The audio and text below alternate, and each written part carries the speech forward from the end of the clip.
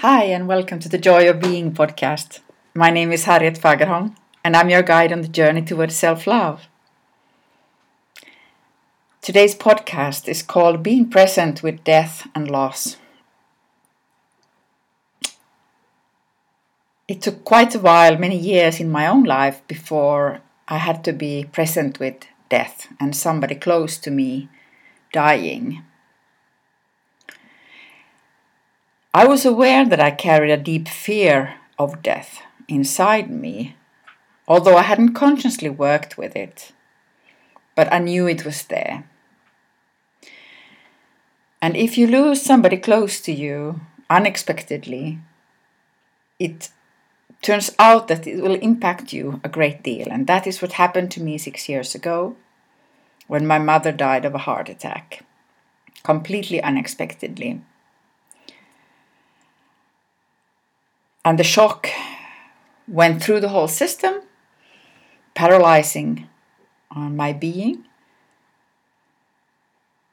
And the paradox was that during that day, I was working with the most beautiful group of people, experiencing really pure joy of being in my work, really enjoying myself so much in doing what I love to do, to make groups come together, to make them see that they can together make a difference in their conditions, whatever that is. They can come together to solve their problems.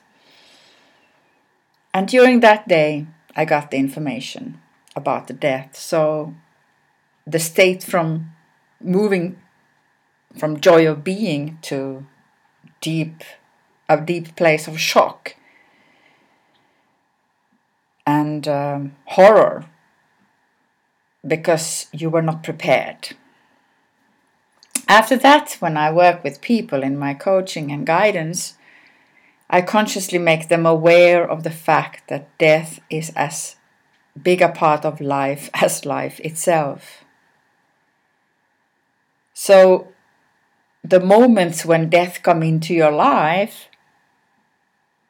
as well as birth, both are sacred moments. And therefore it would be nice to be prepared for it. The society we're living in today is not really preparing us for dying, for facing loss, for grieving.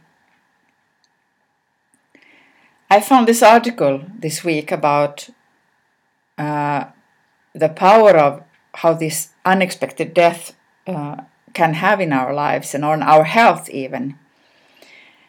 And also how little we understand now that we need to reserve time for grieving, for being with the loss. Being present with the loss means that you feel everything what is related to that loss.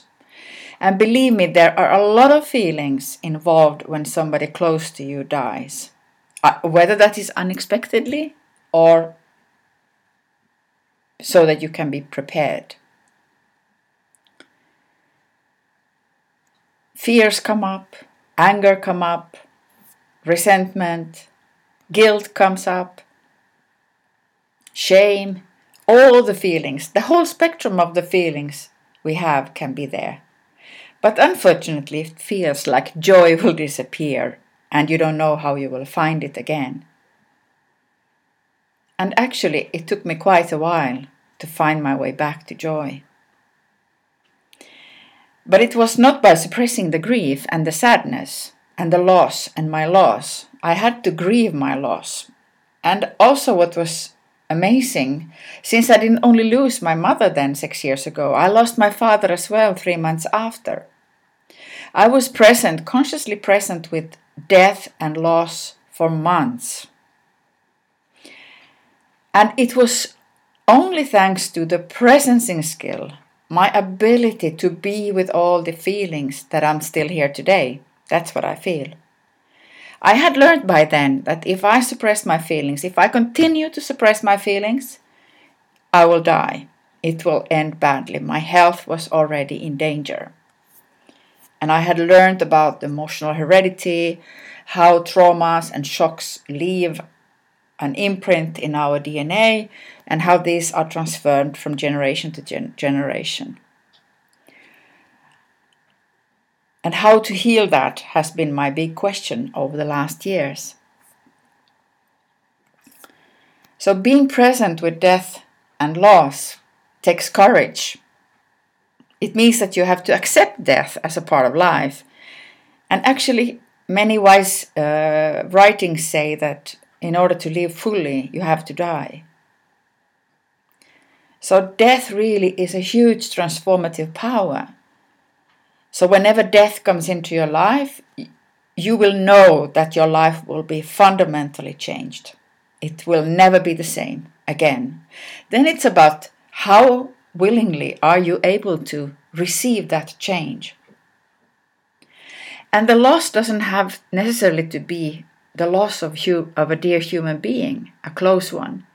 It can be a loss of a dream that never came into fruition, something that you really longed for, but it was not fulfilled.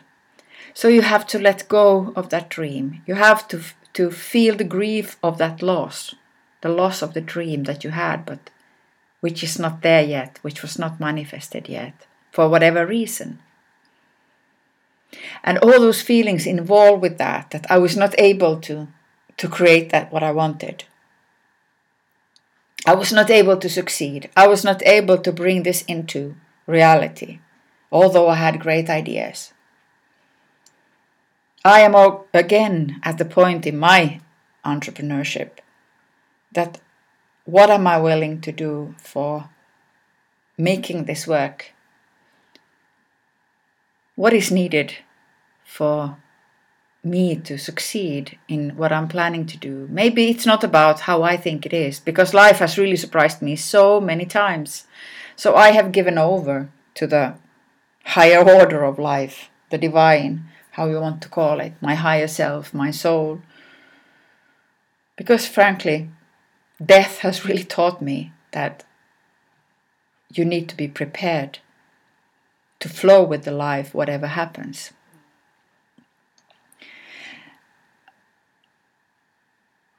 How can I now find my joy of being in relation to my losses then 6 years ago? Well, I was lucky to be fully present with my father when he passed away, when the death process went step by step towards the inevitable. And my heart feels a deep feeling of joy, being able to be fully present with him in his passing. It was such a powerful and beautiful moment, breathing with him the last breaths, feeling the pure love for life, for him, and for his courage, for everything what he was, and for me being his daughter. Being together with my brother in the death process, having the courage to look the death straight in the eye. That is something that I feel deep joy of. It's not like a happy joy, but it makes me feel really, really satisfied with myself. It increases actually my self-love that I was able to do that.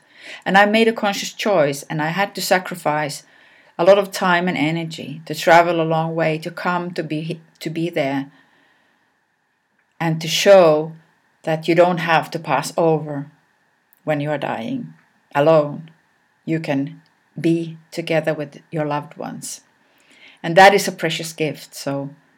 But for that we have to face our fears of being present with the death, with the dying process.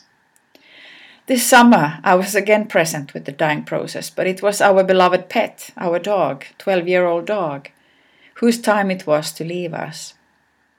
And there we were, all of us in the family, present with our loved pet, our dog, who has been such a teacher of love in our family and such a provider of joy, pure joy. Always happy to see you when you come home. Now there is an empty home. Nobody's there to always be happy for you, but we need to try to be that for each other now. Learning from the dog, showing appreciation to each other every day. And knowing that joy will always come back into your life. It might take some time to invite it again. And death is a powerful partner in our life and a powerful transformative way of renewing, of being. And if you feel called to learn more about being present, and join the Joy of Being Wisdom Circle starting on August 20. Find out more on the website www.joyofbeing.life. Be well.